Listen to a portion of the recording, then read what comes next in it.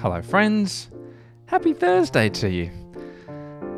Hope it's been a good day, is a good day, will be a good day, or wherever you are in between. Sean here, and it is lovely to have your company.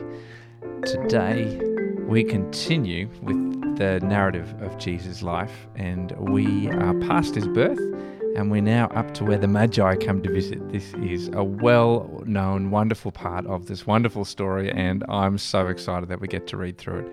So join me as we continue through the book of Matthew with Matthew chapter 2.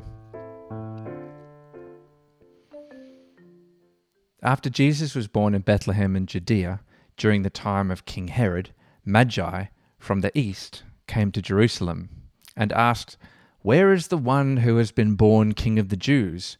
We saw his star when it rose and have come to worship him." When King Herod heard this, he was disturbed, and all Jerusalem with him.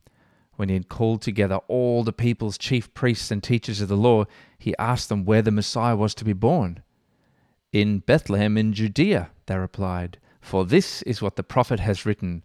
But you, Bethlehem, in the land of Judah, are by no means least among the rulers of Judah, for out of you will come a ruler who will shepherd my people Israel." Then Herod called the Magi secretly and found out from them the exact time the star had appeared.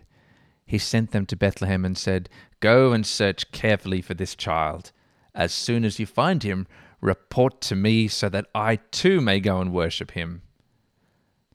After they had heard the king, they went on their way, and the star they had seen when it rose went ahead of them until it stopped over the place where the child was. When they saw the star, they were overjoyed. On coming to the house, they saw the child with his mother Mary, and they bowed down and worshipped him.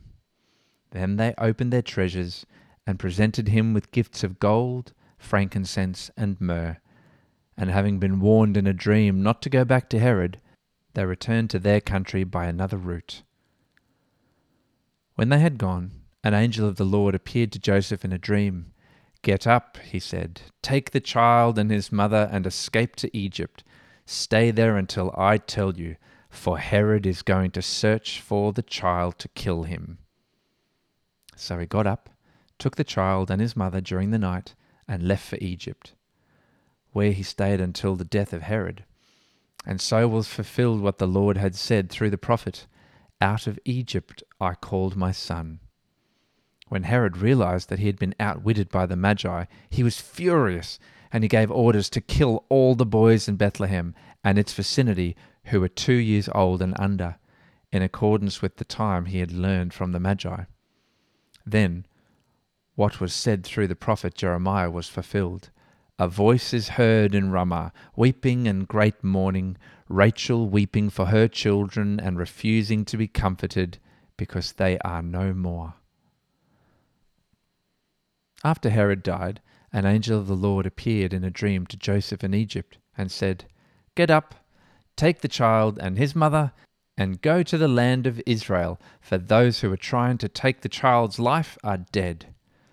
So he got up, took the child and his mother, and went to the land of Israel.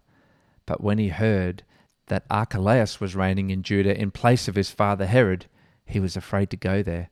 Having been warned in a dream, he withdrew to the district of Galilee, and he went and lived in a town called Nazareth. So was fulfilled what was said through the prophets, that he would be called a Nazarene.